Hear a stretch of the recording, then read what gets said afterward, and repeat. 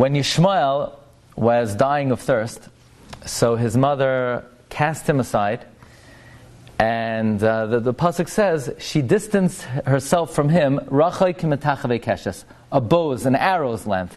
In other words, the amount that a bow could be shot, that's how far Hagar went away from Yishmael. Why? Because the Torah says she couldn't bear to see the death of her child.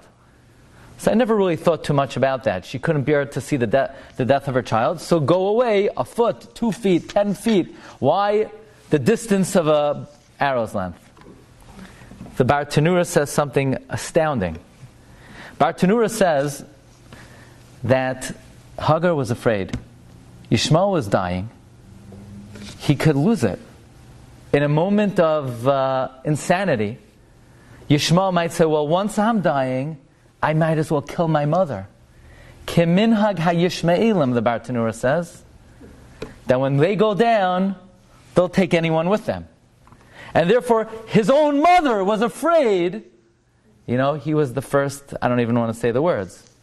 Okay, so if you want to know where the whole concept comes from, it's already in their origin. I mean, to me, that was just a stunning discovery.